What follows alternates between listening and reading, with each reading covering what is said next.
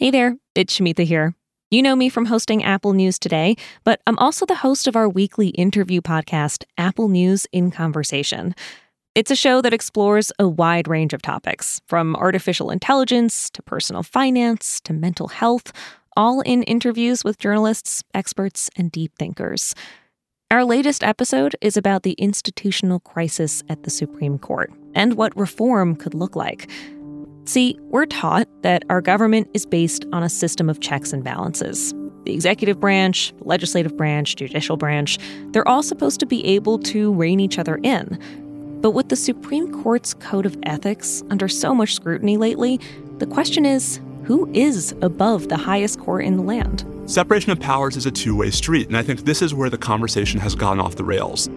That's Stephen Vladeck, a law professor at the University of Texas and longtime Supreme Court watcher.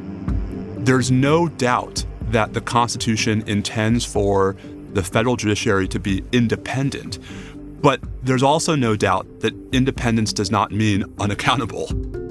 The most recent calls for more accountability come after ProPublica's reporting earlier this year that revealed that for more than 2 decades, Justice Clarence Thomas had accepted unreported gifts and luxury trips from a billionaire Republican donor. Justice Thomas has said he was advised he didn't need to disclose those trips because they were considered personal hospitality. Justice Thomas has been criticized in the past for other possible ethics violations, including his wife Ginny Thomas's involvement in attempts to undermine the 2020 presidential election. He's not the only justice under the microscope. Politico recently found that Justice Neil Gorsuch didn't disclose selling property to a law firm CEO with multiple cases before the court. Steve says these latest revelations are part of a larger departure from norms, a real breakdown in the way that the court is supposed to function, and that reforming it could lead to a better, stronger institution. My full conversation with Steve is out now.